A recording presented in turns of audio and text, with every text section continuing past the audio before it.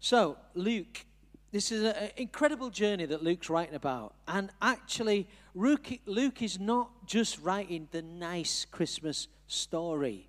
What Luke is writing is revolutionary. What Luke is writing is going to get him into big trouble. He knows it. He's risking his life writing this stuff, but he's doing it anyway. And he says, at that time, this is verse 1 of chapter 2, at that time, the Roman Emperor Augustus decreed that a census should be taken throughout the Roman Empire. This was the first census taken when Quirinius was governor of Syria. Some people call him Cyrenius. Interesting. The governor of Syria and Israel. The Romans really like to get under the skin of the Jewish and all the people that they were subjugating. They didn't like the Arabs, they didn't like the Jews. So what did they do? They shoved them together. And they called them all one governing area. That's interesting, because that is rumbling on even to this day. All returned to their ancestral towns to register for this census. Because Joseph was a descendant of King David, he had to go to Bethlehem in Judea, David's ancient home. He traveled there from the village of Nazareth in Galilee. And he took with him Mary, who was engaged, who was now expecting a child. And while they were there, the time came for her baby to be born. She gave birth to her firstborn. She wrapped him snugly in strips of cloth and laid him in a manger because there was no lodging available for them. If you were here last week or you were watching online, you remember that we looked at the way Matthew set the scene for the coming of Jesus into the world and why Matthew wrote what he wrote. You remember that Matthew sets the scene by making reference to the fact that Herod was king at the time. And we looked at the sort of person that Herod was and why Jesus coming into the world was such a major, major revolution to the people living under the awful rule of King Herod and trying to cope with the oppression that Herod brought. Today we're looking at the way Luke sets the scene in his gospel. And he's making a point. He's making a strong point. Whilst Matthew is writing his gospel primarily for the Jewish, Luke is writing his gospel for a different audience. In fact, you'll remember that when he opens up the opening lines of his next book, the book of Acts, you'll see that Luke is writing both Acts and his gospel, Luke, to someone called Theophilus.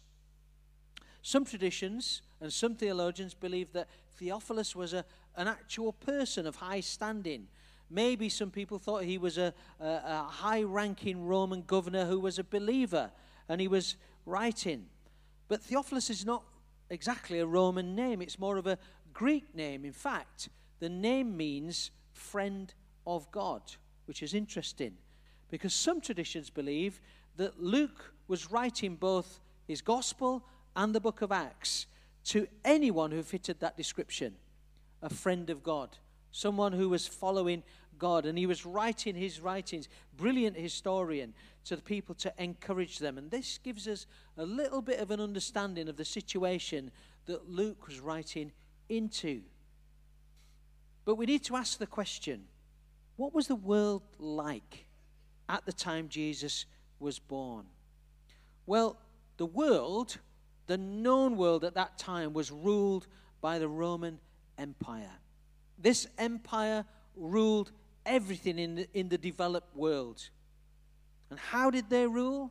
How did the Romans rule everything? Well, even the history of our country shows that the Romans were simply not Romans, were simply a superbly organized killing machine. They slaughtered opposing armies, and they went on slaughtering anyone and everyone they came across. And they were capturing more and more land, more and more cities, more and more provinces and countries. And Rome conquered the world by a combination of terror, force, and annihilation. There was no diplomacy, there was no signing of agreements or anything like that. They crushed everything under their feet. Many historians quote that the Romans saw their boundaries of their awesome empire as the boundaries of the earth itself. They weren't going to stop. They were just going to keep taking land. Nothing was going to stop them achieving their goal. And all the time, the wealth of this empire was increasing and increasing. As they laid hold of the wealth and the resources of every nation and every people, they wasted and they conquered. The Jewish historian Josephus writes that the Roman centurions amused themselves by crucifying people and crucifying them in many different positions and poses. He writes in one account, space could not be found for the crosses, nor crosses for the bodies. So that was the sort of people that the Romans were. Crucifying people in many different positions just to amuse themselves. Such was their barbarity. Another historian, Plebes, on seeing the devastation and murder they left when attacking a city, is quoted as saying, "It seems to me that they do this just for the sake of terror." In other words, he's saying there's no point to this kind of slaughter apart from to totally terrify anybody who is going to be in their way. It was, in fact, the Romans who invented crucifixion as the most historic form of torture and execution. They prided themselves on trying all different kinds of methods of execution, but crucifixion was their number one. And this is how they ruled at this time, and this is how they conquered the world. In biblical terms, there was a town close by Nazareth called Zephyrus, approximately about 3 miles away, and it's up on the hill. And the Roman general Verus crushed the revolt in that city. And in so doing, he lit a fire all around Zephyrus and burned the whole place down. So the actual village of Nazareth could see this whole other village burning in the distance, and it brought fear and oppression onto people. Verus totally destroyed the city of Emmaus. You'll remember Emmaus, where the two disciples were walking back after the resurrection of Jesus. Well, Verus, not long after that, completely flattened that city and brought destruction to it. The Romans under Cassius also massacred a town called Teresa, which was also known as Magdala. And we know that that was a town where Mary Magdalene was from. So you begin to get a feeling that the people around that time were not merely mildly affected by the rule of the Romans. They were deeply, deeply traumatized, terrorized. So much so that most families, you could probably say almost every family, had someone who'd been killed or tortured or crucified by them. Everyone, including Jesus, was well aware that they were living under the domination of this bloodthirsty authority. And this was Galilee in the first century. It was a terrorized, tortured, traumatized place. So the Roman Empire ruled the world. But who ruled the Roman Empire? The Roman Empire was ruled by a series of Caesars. Julius Caesar is probably the most famous because he was the first of the Caesars, but he really didn't rule all that effectively. He didn't really unify the provinces and all the people under his command. You could say he was too busy inventing a salad. Caesar salad? No, okay, anyway. But I'll not go through the whole list of Caesars, but eventually, in 27 BC, Julius Caesar had an adopted son. Octavian came to power. And as soon as he came to power, he changed his name to Augustus. Augustus means Holy One. It was he who managed to unite all the governmental system and therefore became the real center of power of this enormous empire. This was a monumental moment in human history. He was the most powerful human being on the planet. And he was leading the world's most powerful and only superpower. So Luke was writing his gospel. And he's wanting us to know that Augustus was ruling at the time of Jesus' birth. And Augustus ruled from Britain to India, the whole of the known world. And one of his first edicts that he made, because on coming to power, was that Augustus, he was God incarnate himself. He was the Holy One. He was to be called Lord. And anyone who didn't call him Lord would be slaughtered. Wherever the Romans went, whenever they conquered new territories, they erected monuments and altars to pay homage to the god Augustus. For all that he had accomplished, for all the Roman world, in all the Roman world, altars were made. People were forced to worship the divine Caesar. To celebrate his birthday, Augustus inaugurated a period of 12 days leading up to it. And he called it Advent. And he would, where people would celebrate then and celebrate his divinity, he would mint special coins with inscriptions on them and distribute it round and circulate it round his empire to show that he was the most powerful person. And on those coins was the inscription, "Salvation is only found through Augustus." It puts a slightly different slant on how we look at Mark 12:17, where Jesus is asked about who do we pay tax to? Do we pay our tax? And Jesus says, "Bring me a coin."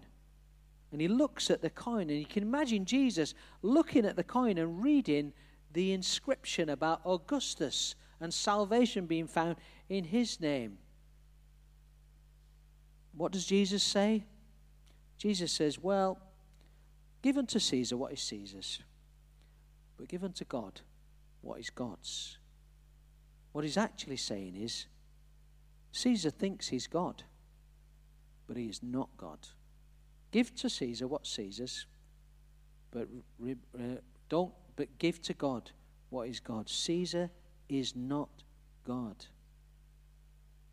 So Augustus literally sets himself up as the all-powerful incarnation of God on earth. And no one could question, no one could oppose, because they would be ruthlessly eradicated. In fact, his army, when they captured a town or city, they literally forced everyone in the city to promise allegiance by declaring Caesar is Lord. And if they didn't say that, they would be slaughtered. The Roman army was a giant organization. And like any massive organization, it needed finance to keep it equipped and fed and trained. So the Romans imposed taxes on the people to fund the actions of their army. As I said last week, it's very possible that the ordinary Jewish family were taxed 80 to 90% of their total income. So you're a person living under this ruthless, bloodthirsty system. And you're breaking your back to pay taxes that go to fund this army that may have massacred people in your family and are going on massacring people in your friend's family and taking land and around the world. And heading this system up is a man forcing everyone, including you, to declare that he is the Lord and God. And salvation can only be found in him.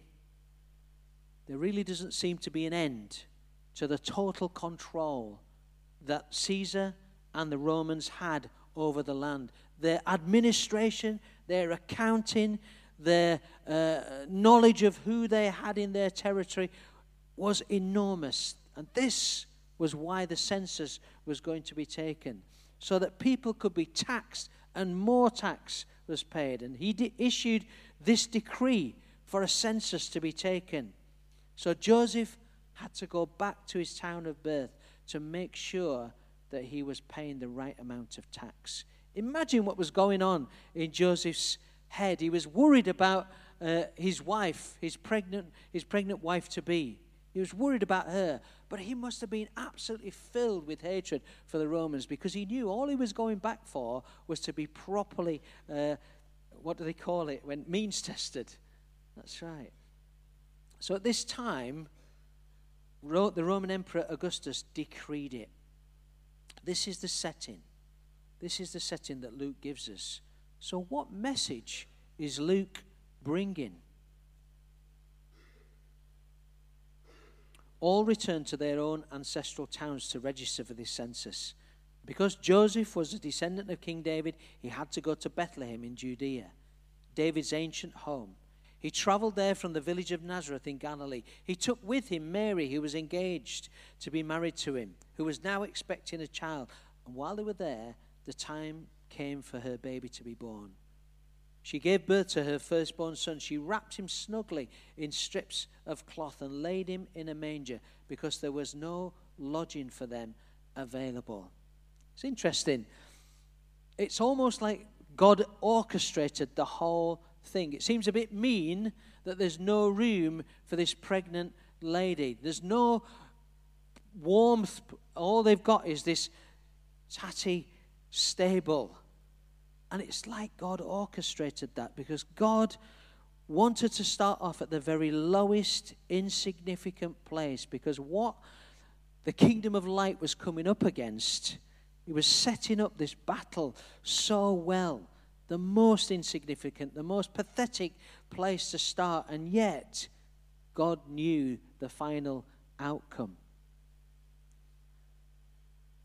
Luke is trying to say here that this mighty Caesar, who controls almost the whole of civilization, slaughtering everybody and taking land at will, but here in the tiniest corner of this massive empire, amongst a minority group of oppressed and traumatized people, a baby is being born to someone who's not even married yet, a virgin, and a carpenter, a simple carpenter. Luke is planting a seed that will begin to grow and grow and grow. And there's nothing that this mighty Caesar can do about it. There's nothing that this incredible empire can do about it. You might have seen pictures of a seed or an acorn that falls into a little crevice in a rock, and it starts to grow. And it starts to germinate and thicken and widen. And eventually, this little tiny acorn splits the whole rock. And out of the top, you see a tree growing. That's exactly what was happening here. Augustus may be forcing everyone in this empire to call him Lord. But an empire is coming where people will call Jesus as Lord. It will be not an empire of oppression, but of freedom. And people will be empowered and not driven into poverty. If one of the first things that Jesus said that he was going to come and do was to preach good news to the poor, and boy, were they poor because of the tax that they were paying. Luke is really saying that there are now two empires on earth. One is based on crushing people and enslaving them, and the other is based on loving people and freeing them. One is a kingdom of bondage, the other is a kingdom of liberation. One is built on oppressing people, and one is intent on setting the oppressed free.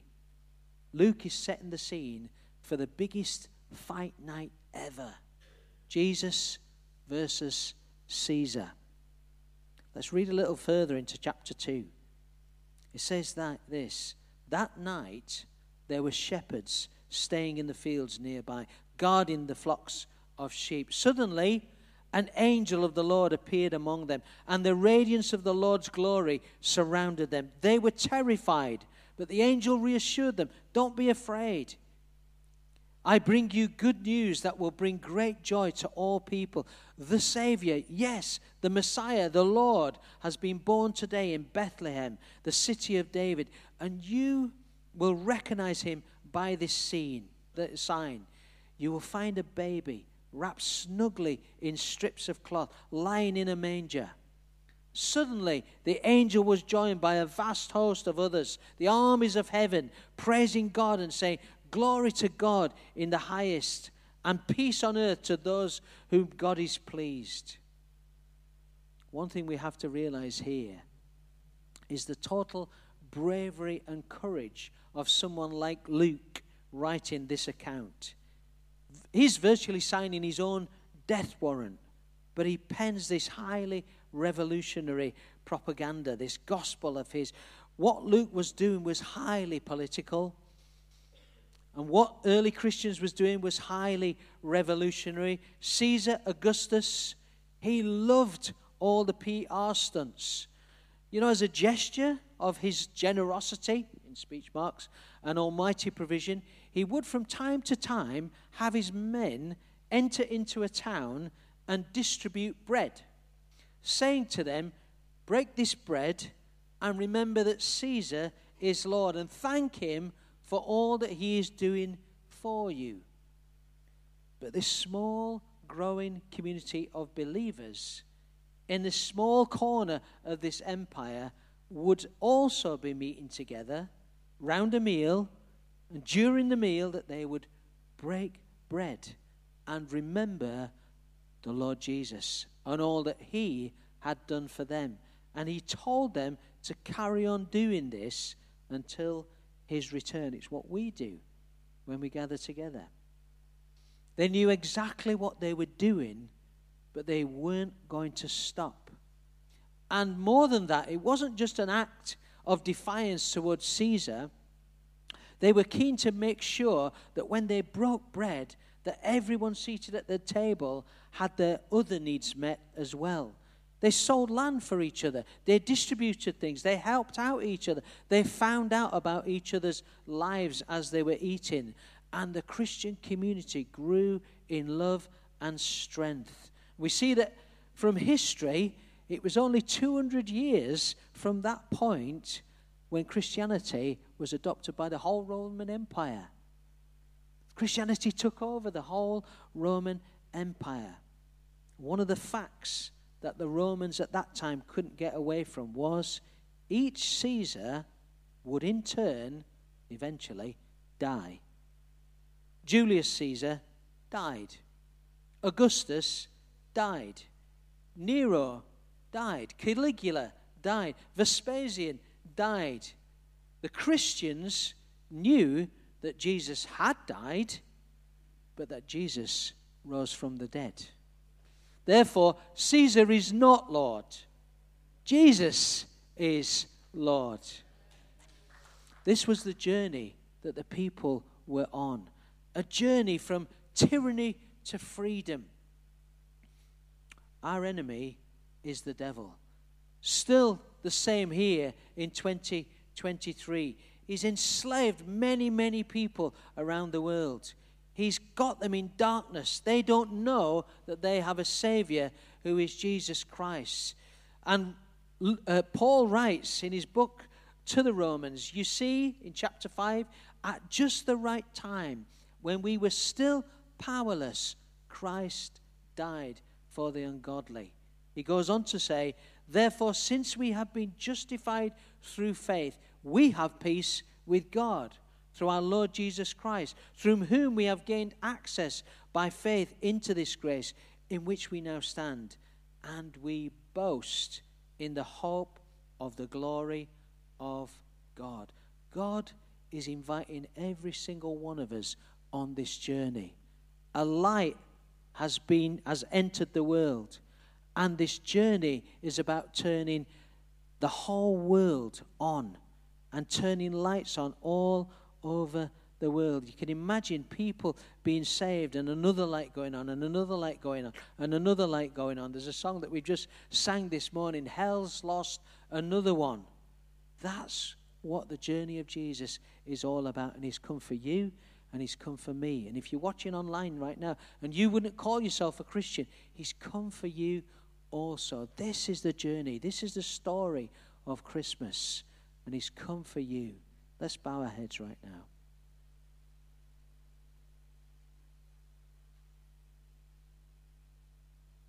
We've set the scene this morning of this incredible journey of darkness ruling all over the world, chaos ruling all over the world, terror, enslavement, This is what sin does. This is what our enemy, the devil, does. And yet Jesus, entering into the world in the weakest, most insignificant way, was like that seed being planted in this enormous boulder. And it would grow and grow and grow and split the boulder. And Jesus, we thank you that your death on the cross was not a permanent death for you. You died so that our sin could be cleansed.